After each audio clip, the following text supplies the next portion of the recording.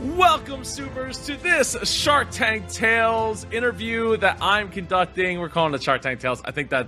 Or Shark Tales, Shark Tank Tales, whatever you want to call it. These are the interviews with the Shark Tank businesses. And today I have Aaron Powell of Bunch Bikes, who was just recently on Shark Tank, 2 weeks ago, 3 weeks ago, something. Well, this could have been a year ago by the time you're watching it. Who the heck knows? Anyway, we're here. I'm here. I got Aaron here. Let me get him up here on the screen, and we will get this interview started. All right, Aaron. What's happening, Joe? How are you doing? How are you doing this morning? Doing good. Can't complain. Or afternoon. I don't know what time it is. It's just so let's talk Shark Tank, right? Let's start at the beginning. What got you into the idea that you would go, you would start this? Because obviously getting on Shark Tank's a journey, right? Like, it's pretty well documented. It is not like, oh, I showed up and then I just happened to write my name on the piece of paper. I just walked in the studio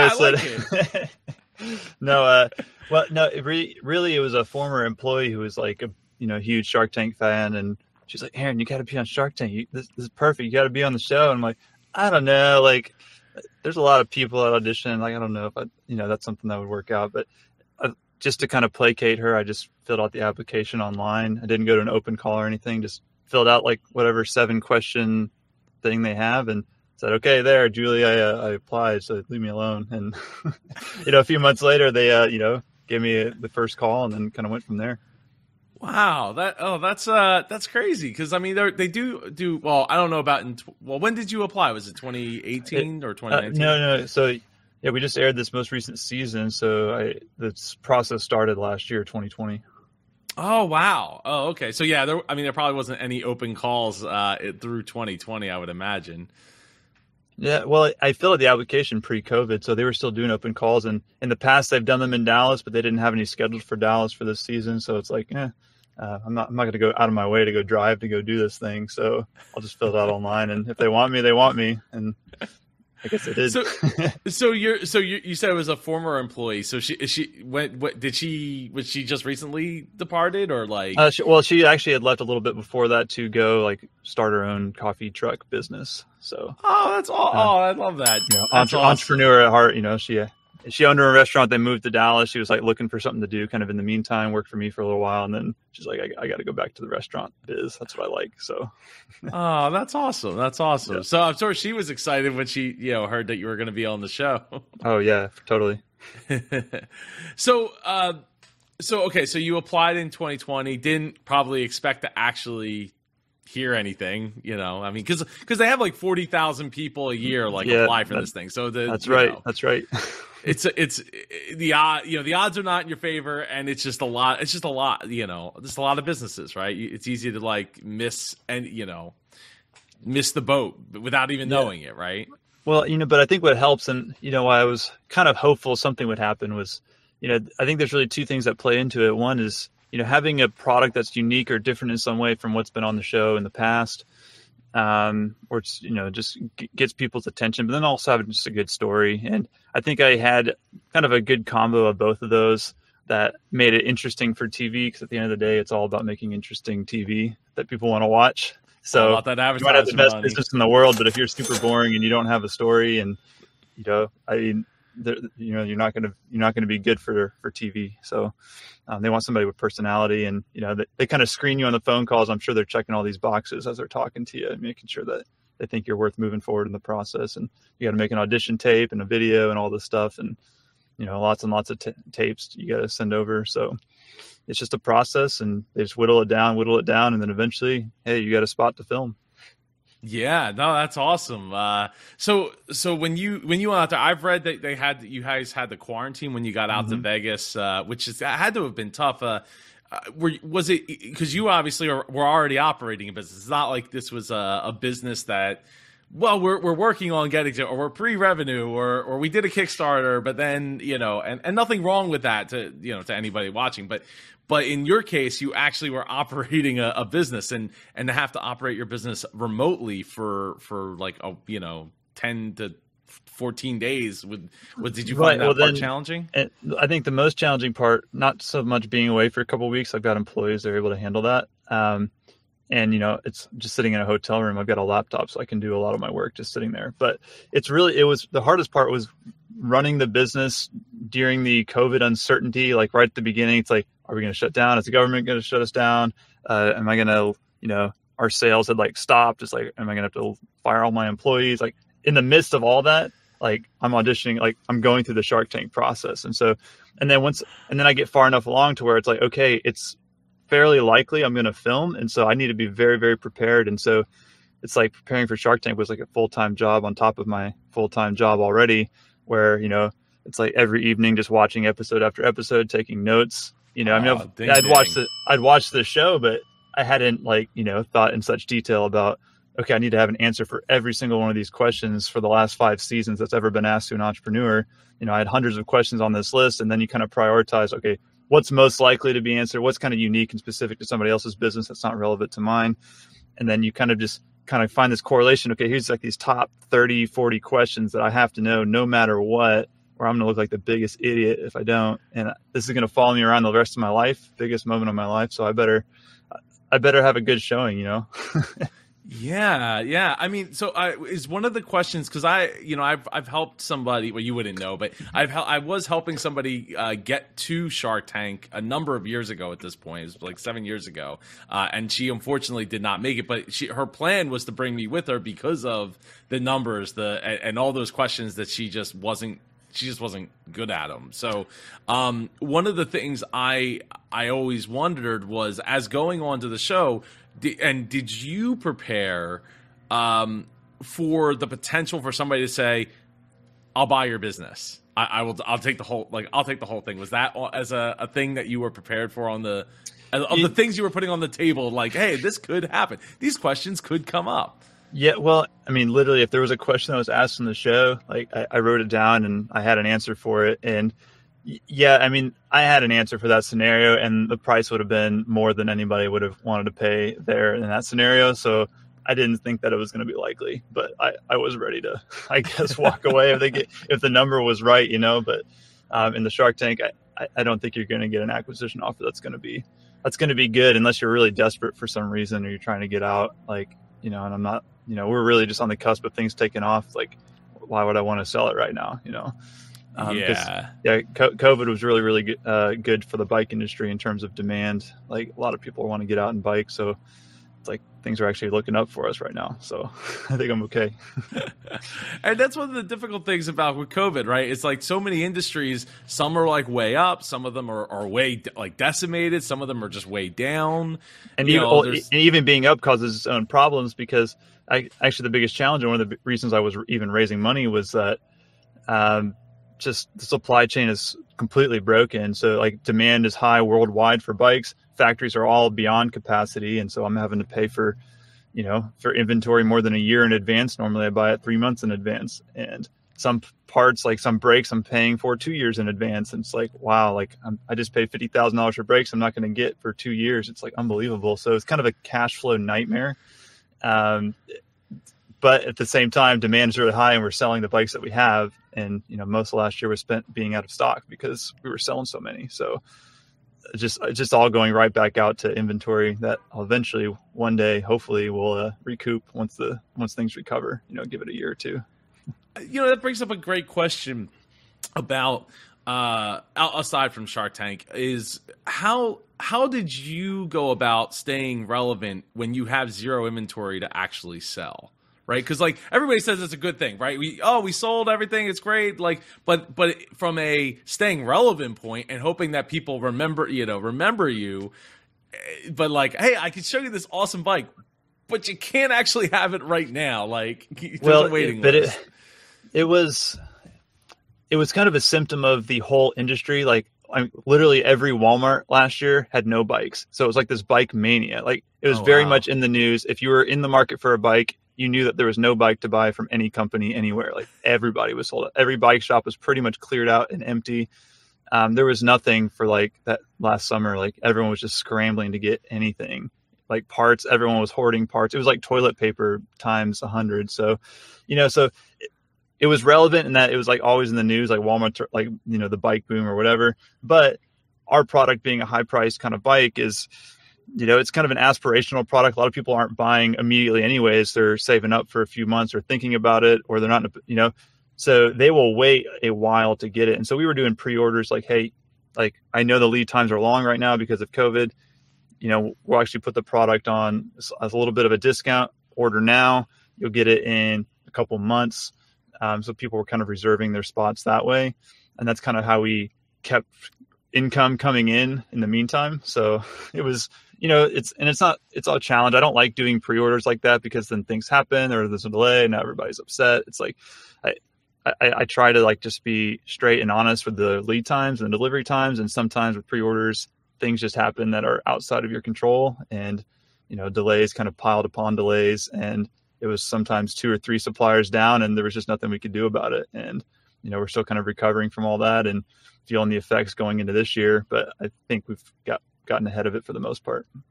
Yeah, I mean, obviously you weren't the only industry. I mean, RVs were, that's boats, the boating industry, graphic, the computer industry. Inline skates made a comeback too. yeah. Well, actually quite a few of my friends are doing roller skating. They wanted to I'm going to turn 40 soon and I never learned how to roller skate. I'm going to do it. And they've been posting pictures every day, like them, or video of them every day, like getting better and better at roller skating. So, I guess it's, when you're stuck at home, not by choice, it's like, look at all the things that I should be doing, because I otherwise I literally would just be sitting in front of my same with us. Like I was like, okay, I'm going to do some stuff in the backyard, clean it up. I'm going to build a sandbox for the kids. Literally for 2 months, there was no sand at any hardware store in town. I could not buy any sand. So it's like, well, kids, here's a box on the ground and some dirt. Just put some water in there, and now it's a mud pit. It's like eventually I got sand, but it took months because everyone else was doing the same thing.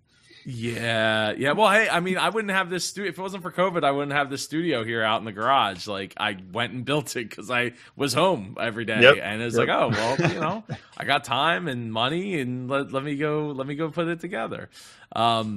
So fortunately, drywall wasn't a problem. It wasn't a problem at the time in which I did it, but there was a crunch there too, because everyone was doing their home improvement stuff, being home. So getting back to Shark Tank, you did you have a shark in mind that you wanted to work with? Yeah, so I had a couple. So Barbara, actually, I had picked out through my research, also part of my preparations. I kind of dug in deep on each of the sharks. What are their personalities? What are they likely to invest in? If so, what are they looking for? What other companies have they invested in? If they had written a book, I read their book. And just kind of looking at Barbara and learning about her, it's like, okay, one, she's into bikes. She's riding in Central Park all the time in New York. She's invested in bike companies in the show in the past. I thought she was a likely candidate to be interested in what I was doing. And just based on and then I also talked to entrepreneurs who had been invested in by all the sharks and kind of asked their behind the scenes experience. Hey, what was it like working with them? Were they supportive or whatever? And everyone I talked to that had done a deal with Barbara was like, had nothing but good things to say. And so I thought, you know what? She's kind of number one on my list here. So I kind of had said, even in the beginning of the show, I had picked her to come down and test ride the bike. And before I could even get the words out, she's like, I want to come ride that thing. And so it was like signs are pointing to, hey, she's interested right from the get-go, kind of like I had anticipated. And then I was also thinking about Robert as well, because he's kind of into everything that moves and has wheels, and he's always up on skateboards or whatever it is. And he's got a couple of young kids at home. He wasn't up on my panel, so that wasn't really an option there. But those were kind of the two I was looking at. That I don't know if you can divulge that. How early on did you know who was going to be on the panel? Not very much in advance.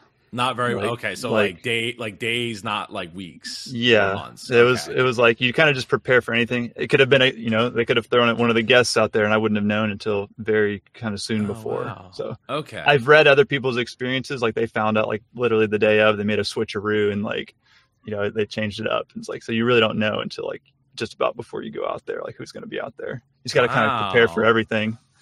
That's and there's a growing list of sharks, guest sharks that they have on the show, and obviously the producers know what they're doing, right? They're pairing up like, hey, Jeff Foxworthy's going to be here. Let's put the Hillbilly brand out there because maybe it's showbiz. The show must go on. Things happen. People got to switch up for whatever various scenarios. Somebody gets sick or COVID or decides they can't do it and they bail. It's like like they got to have any sort of like random, like they don't really commit to anything. The options are open until the day of, like, you don't really know what's going to happen. You just kind of go where they tell you and you do it. I mean, there's this a sense of excitement about that though, because I would feel even it makes me feel like if I was there, I would feel even more accomplished coming off the show, regardless of if it went well or didn't, but especially if I did get a deal, because like I don't know, it could have been like Mark, two different, a guest, and three other sharks that I just wasn't prepared, other than Kevin, who's been on like literally almost every episode.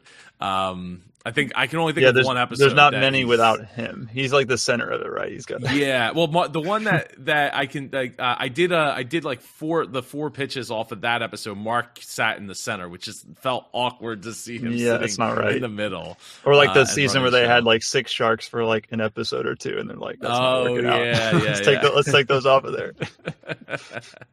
So taking out those outliers, Kevin pretty much is in every episode. So he's one of the pretty much a guarantee. He's the glue that holds it all together, He does. So all right, so you're out there. Did you feel nervous when you walked out there? I mean, obviously they make you walk out. For anyone who doesn't know, they make you walk out there, stand out there, and they do get all the angles and the faces, and you're just literally standing there for, I don't know what, 20 minutes, 30 minutes, 40 minutes. Yeah, I mean, before you even say a word, you actually have to go out there and you kind of stand there, and they get all their empty like B-roll of you just like looking at the sharks and not saying a word, and it's kind of awkward. And actually, I was halfway into that, and I realized I'd forgotten to take my helmet off, and so then I was like, "Oh, hang on," and I'd like go take my helmet off and like go back and do it again. It's like so it was off to an awkward start for me, But actually, I think I was most nervous in the quarantine leading up to it. To be in a hotel room by yourself for 2 weeks, just staring at the walls, nowhere to go, can't go exercise. It's like just thinking about the impending thing that's about to happen. Like that was when I was most nervous. And, I have a background in music, and so I've been on stage probably hundreds of times. And so I don't really get stage fright. It's more like this excitement or just like kind of energy that you just feel when you're in the moment. And so when it was time to do it, I was just amped up and ready to go. I just kind of was jamming tunes all morning long and just, just kind of getting ready and in the zone. And, I tried to, I think I came across comfortable and I was comfortable. I was prepared and just ready to do it. And, and it's also coming to terms with your imperfections, like as prepared as I was, I know there's some weaknesses about the business and how it's set up. And,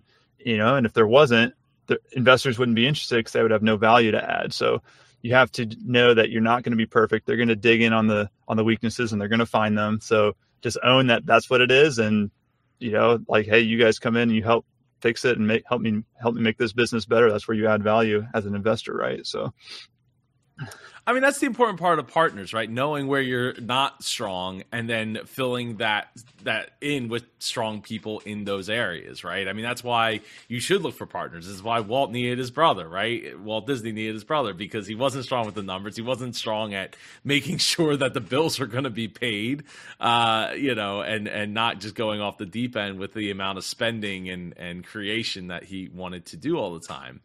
I meant to ask you. So, what music were you listening to prior to walking out there? Oh man, well, I go to my fallback, like the stuff I listened to in high school, just kind of like emo alt rock, and I don't know. I was listening to some like Jimmy Eat World or Jimmy Eat World? Then I listened, Jimmy Eat World, and then also just some like pop tunes. I was listening to like Kesha and stuff like that. Just I don't know, kind of a mix of random playlists and stuff. Just I put on some Tony Robbins for like 15 minutes, like close my eyes, stretch my hands up, do the whole thing. I don't know if it helped or not, but I did it. That takes some of the edge off. It takes some of the edge off. What instrument do you play, by the way? I play French horn, and then I also play bass. Oh wow, that's awesome! Stand-up bass or bass guitar? Both actually. Wow. I played bass in the orchestra for a while, and I was actually a music major in college, and for a while I thought I might actually go into orchestral performance playing bass. So, very cool, very cool. You don't hear French horn very often when you ask people what they play. I like French horn, but neither of those is an instrument that's very fun to play by yourself at home, so I don't play much anymore. I tend to play piano the most at home, and I'm teaching my daughter how to play piano now. So these days, that's all I'm doing. So, all right. So you're out there, and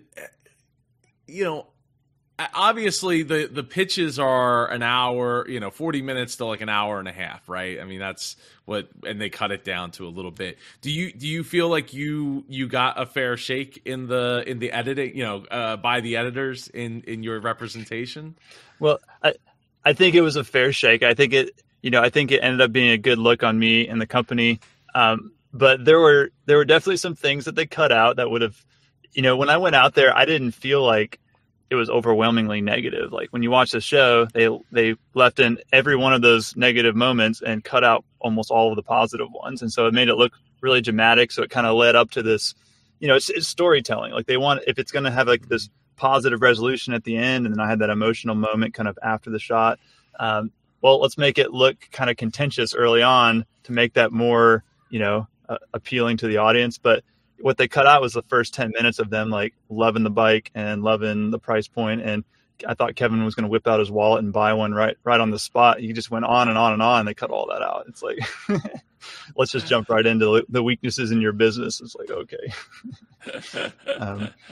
Well, it is all for the storytelling, right? And because they only have so much time, and they, I don't recall if you had a commercial break in the middle of yours, right? So they have to lead right in the middle of negotiation. They got to do it. Yep. Yeah, they got to get you to make the jump, over to the next, the next scene. So it's one of those things that it definitely, like, does it feel real? Like when you watched it back, did you have like a watch party? We didn't, just because COVID and I know our family's most comfortable. We're going to get together when people are vaccinated and stuff. So I think some of my employees got together. I just watched it at home with my family, and just in the living room there. So it was weird. And apparently my wife said I was like mouthing the pitch while I was doing it on the TV. I don't remember doing that, but she said I was like doing it with the TV. No, it was surreal. It's like, because Shark Tank's about as real as reality TV gets. They do cut it up, they edit it. There's some things that happen that don't end up on the show, but in the end, it's all one take and there's no redos. So they're pulling from a footage that actually happened, So it's about as real as things get. And so, they captured all the key moments that I knew they were going to put in there, of course. So there weren't really any surprises. They did what they did to make it interesting and to make the story kind of, have a nice story arc to it.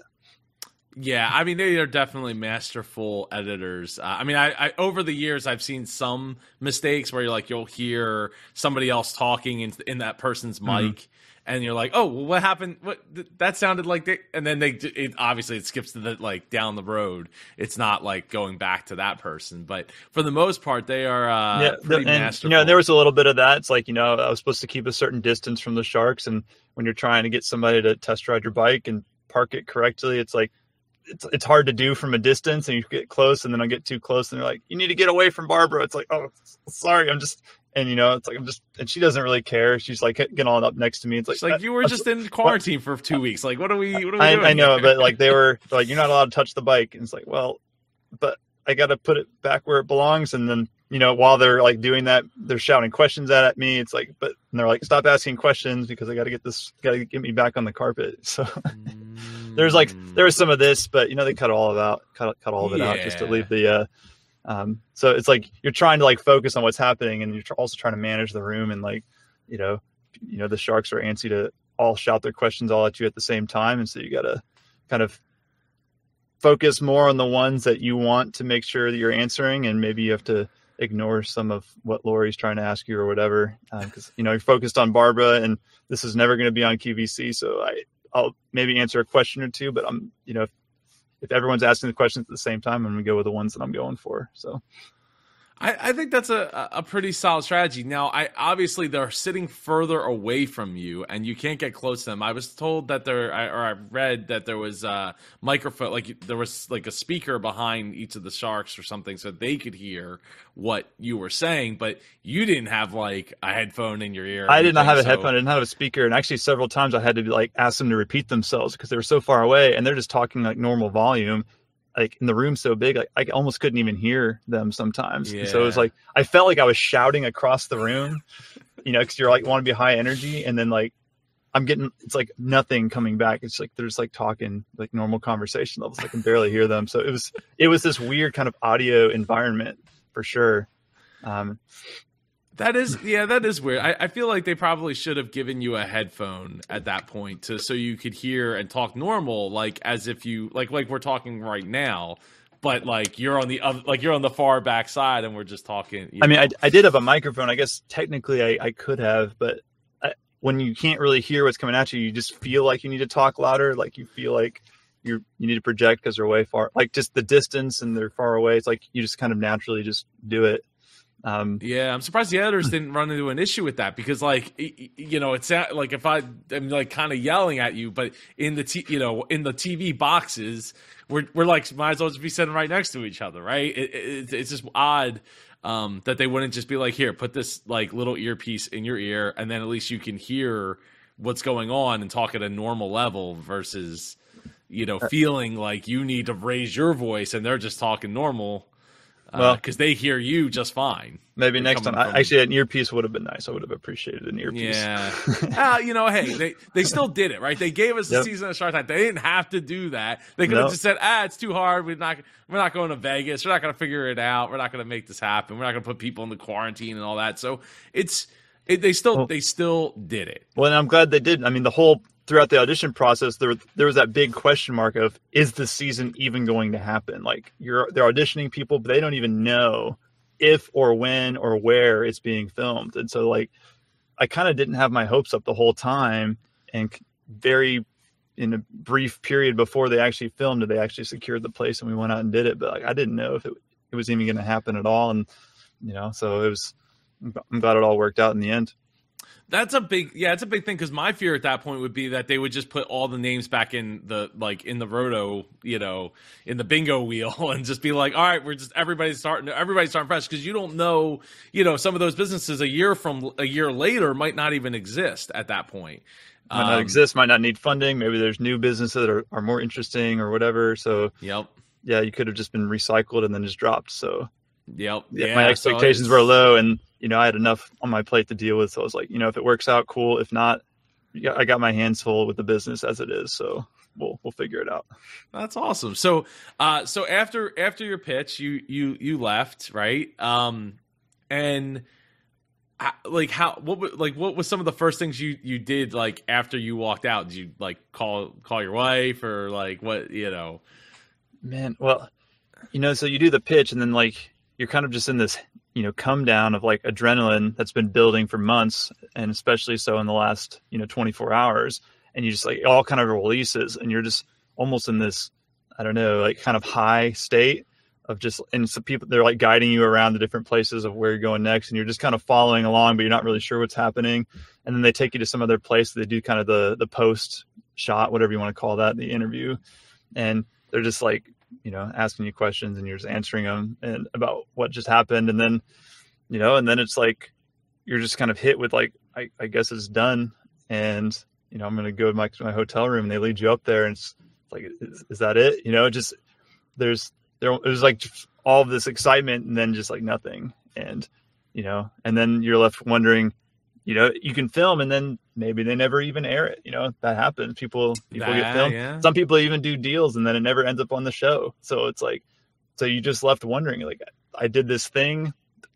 I don't know if it's ever going to get aired, So it's like back to business, I guess. Like, I don't know. You left kind of almost feeling empty. Like, what do I do next? Like, this was the thing I was working on for so long, and now I've got like this hole. Like, what's the next big goal that we're working on here? It's like coming back to normal reality, like as if Shark Tank was never there. Weeks. But but you also have to prepare too. It's like I got to assume it's going to go on the air. I don't know if it is, so okay, we need to get more inventory. We got to double the warehouse space. We got to get more people. We got to like do all these things as if it's going to go to air. We're going to get all this exposure. And then if it doesn't, well, then we just have it all, and hopefully we can sell the bikes that we got. So yeah, that's that's definitely tricky to navigate too. Like, yeah, it never even really occurred to me that they would not air a pitch just because of how much time is invested in each of those pitches. I mean, from your time, their staff time, the Sharks. I mean, the pitches are 45 minutes to an hour and a half. So, like, just that alone. I mean, I've always have greatly admired the fact that the Sharks can produce this many episodes. I mean, with each pitch, even just an average of an hour, and 4 hours per episode just in filming is a lot to ask of these, multi-millionaires / billionaires to be there for like 30 episodes a season. Yeah. Which is why I'm glad I filmed in the morning and not like at the end of some day of like, oh, this is pitch number 12 today. It's like, we're just going to be grumpy and go out and get out of here. It's like, I don't know if that plays into it, but it has to, so I was happy I was one of the first ones that morning. They're fresh. They're probably just had their breakfast. They're good. So maybe they'll be happy, more positive to me. Who knows? It all plays a factor. Yeah, I mean, I'm sure they do their best to not let that happen. But they're still human. I mean, it's they still have their own issues and outside influences going on too, right? Their own businesses, their own just because they got billions of dollars, doesn't mean they ain't got problems. That they're they got all kinds of problems. They got people to deal with those problems, but at the end of the day, everything falls on them, right? And that's the responsibility of the business owner. So. And yeah, so it's gotta be a real big, like, now what after walking off that, like, even like when you do like you perform on stage, right? Like I'm also a DJ, so like getting to perform in DJ competitions and stuff, like you build up, you practice, you're putting your set together, you're doing your thing, you go out there, you do it, and then you come off and it's like, okay, now what? Like, where's the next one? I got to get that high again, right? And unfortunately there's not another Shark Tank right behind it. You know what I mean? It's not like, oh, okay, now we're off to the next Shark Tank. And no, there's not and I'm even dealing with this right now, is that, okay, we still had the show to kind of prepare for. If it's going to air, we want a lot of things ready and in place. But then once it airs, it's like, okay, like now, so, we actually took 2 days last week off site, me and the leadership team. Hey, let's look at everything we want to do in the next 3 to 5 years. Okay, make a 1-year plan, 3-month plan, like kind of just laid it down. Here's priorities and goals, because there was really only one goal before that: get ready for Shark Tank. And then it was gone. And like, there was this void across the company. Like, I don't know what's next. So I don't know what's priority. So we had just taken some time off and just thinking, like me with a notepad, just like writing down ideas. Like, okay, let me get back to where was I before this ever entered into my life? Okay, let me go back to there and start doing all the things that I wanted to do last year that I didn't do because this kind of entered the picture, and kind of getting back on track. So, yeah, I mean that's a big void too, and like the longer void of like, okay, everything's going to this because I really want it to, not everything, but a large chunk of my every moment that isn't spent doing the business is spent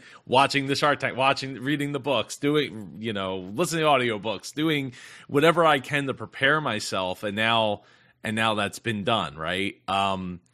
You had said in the comments, which if you are, by the way, if you're watching this or listening to this, if you could smash that like button and drop some comments below for Aaron, what you thought of the pitch. If you haven't watched the reaction video that I did on his pitch with Larry Roberts, you should totally go do that. I'll drop that in the description below. But so you had said that there's or that Robert decided that he wanted to get involved with the business, and you said it was the first time a shark had done that, which to me is mind-boggling, just given the sheer number of pitches that have existed. It is the first time in Shark Tank history that a shark not on somebody's panel has invested in a deal. There have been times in the past where somebody was on a panel, did not do a deal, runs into the entrepreneur a year or two later. Oh, hey, how's it going? And then comes in at that point or whatever. But this is the first time somebody not on the panel came into a deal. So, so after I pitched at some point behind the scenes, Robert approached Barbara. Hey, I want in on this. I want to split it with you 50-50. And, and that was it. He announced it on and then we kind of did it behind the scenes. And then on Instagram, he announced it the day that it aired that, hey, he came into the deal too. So, maybe there'll be a follow-up thing in the future. Who knows about that. Come on now, Aaron. They will, because that's a story right there, right? Was there cameras around at the time in which he came up? No. It's this was all behind the scenes. This is all behind the scenes. But no, he's got a bike now. He's riding with his kids. He shared that picture on Instagram. He's like, I love my bikes. My kids love bunch bikes. My dog loves bunch bikes. So he's like way into it. His kids are the perfect age. So they're riding the bike all the time. So it's great to kind of have an advocate and an investor that's like also like a power user of the product. So it's going to be huge. Yeah, I mean, it's a shame he wasn't on the panel, because he probably would have jumped right on the idea. He probably would have been the one that wanted to ride the bike too. He probably pushed Barbara out of the way. No, I'll try. I'm gonna ride this, and then probably proceeded to crash the bike into like the set. The motor would have kicked on, and that was part of the challenge. She was like, "There's really not enough space on this little stage to test ride a bike, but we're going to give it a whirl. I think you can take a circle, and that's about it." So, and I turned the motor off. Like no motor's going to turn on. There's just not enough space here. You need a road or a bike path or something. That's that reminds me. I think in the pitch I actually mentioned that I have an electric bike. An electric assist bike from 1996 or 1997. Yeah, and I looked it up after I saw that. I'd never heard of like what is that? And then I saw the recall, and you mentioned the recall. It's like I don't know what this is. Not saying I would never send that back. It's in my attic. I don't know if the battery is any good at this point, but I won it in a raffle basically in Philly. They were like, "Oh, you won," and I'm like, "Oh, okay." They took all these pictures with me with the bike, and they're like, "Okay, just sign here, like in case we want to use you in any promotions or anything." They probably never did, but and then proceeded to they got bought by Ford, or they were owned by Ford out of the gate. Think Mobility, and then proceeded to basically go into oblivion. But that's actually pretty incredible. You had an electric bike in 96, like 15 years before they were even like cool. I should have brought it out of the attic to have it here. I'll take some pictures. I'll send it over to you. It's in good condition, because it's pretty much just lived up in the attic. Because I eventually got a moped and then didn't need the electric assist bike, because electric assist bike, I think the max was like 15 miles an hour or something on it, and it wasn't. It was okay for distance, but it wasn't great, like not like a moped. So it just it got retired, but it retired to the attic, and someday we'll probably end up in a museum or something somewhere. So would you say that on like a scale to 1 to 10, what would you rate your Shark Tank experience as overall? And obviously giving the benefit of the doubt of like being stuck in a hotel room for 2 weeks. I'd give it a 9, man. I don't have any regrets or complaints or things that I would go back and do differently. Yeah, there's things I could have answered better or prepared better or whatever, but in the end, I was as ready as I was going to be, and I think the experience was great. They took good care of us, and I had fun when I was out there, and I liked the way that they edited, and I'm glad it ended up on this show, and it's given a good boost to our business. So I really can't complain. It was worth all the effort for sure. Yeah, well, that's always the thing, right? It's like you're still running the business. It's not like you're just preparing for Shark Tank, right? You're not just preparing for the Olympics. You're also running a business. You're running a business that has its own day-to-day operations and things going on in it too. So. Congratulations on getting a deal. That is awesome. And has that worked out well for you so far? If you're able to, it just kind of happened recently, so it wasn't much before the show aired that we closed the deal. So it's kind of like just initial stages. There's a lot of due diligence and stuff that happens behind the scenes. Like they do the show, but they don't really know anything about you or your business. Now it's time to get to work, and months of paperwork and financials and making sure that you are who you say you are, and there's no skeletons in the closet that didn't come up in the 20, 30 minutes you were talking to them. You really they got to check all the, cross all the T's, dot all the I's, and it takes a long while. Yeah. So no, we're just in early stages with them. So I'm excited for what's coming in the future. That's awesome. That's awesome. So yeah, I mean, there's probably hopefully a lot of great news in the near future. Is there anything that you wanted to fill me in with before we wrap up here that I didn't get to ask? Man, I think we covered it. I think we're good. Oh, awesome. Well, Aaron, I really appreciate you taking the time to come on the show today and talk about your experience as much as you obviously could, and share inspiration to other entrepreneurs that are looking to get on the Shark Tank, or even just to pitch to other. There's tons of, you don't just have to go to Shark Tank. There's tons of pitch competitions out there that aren't as maybe stressful as Shark Tank is, or is entailed.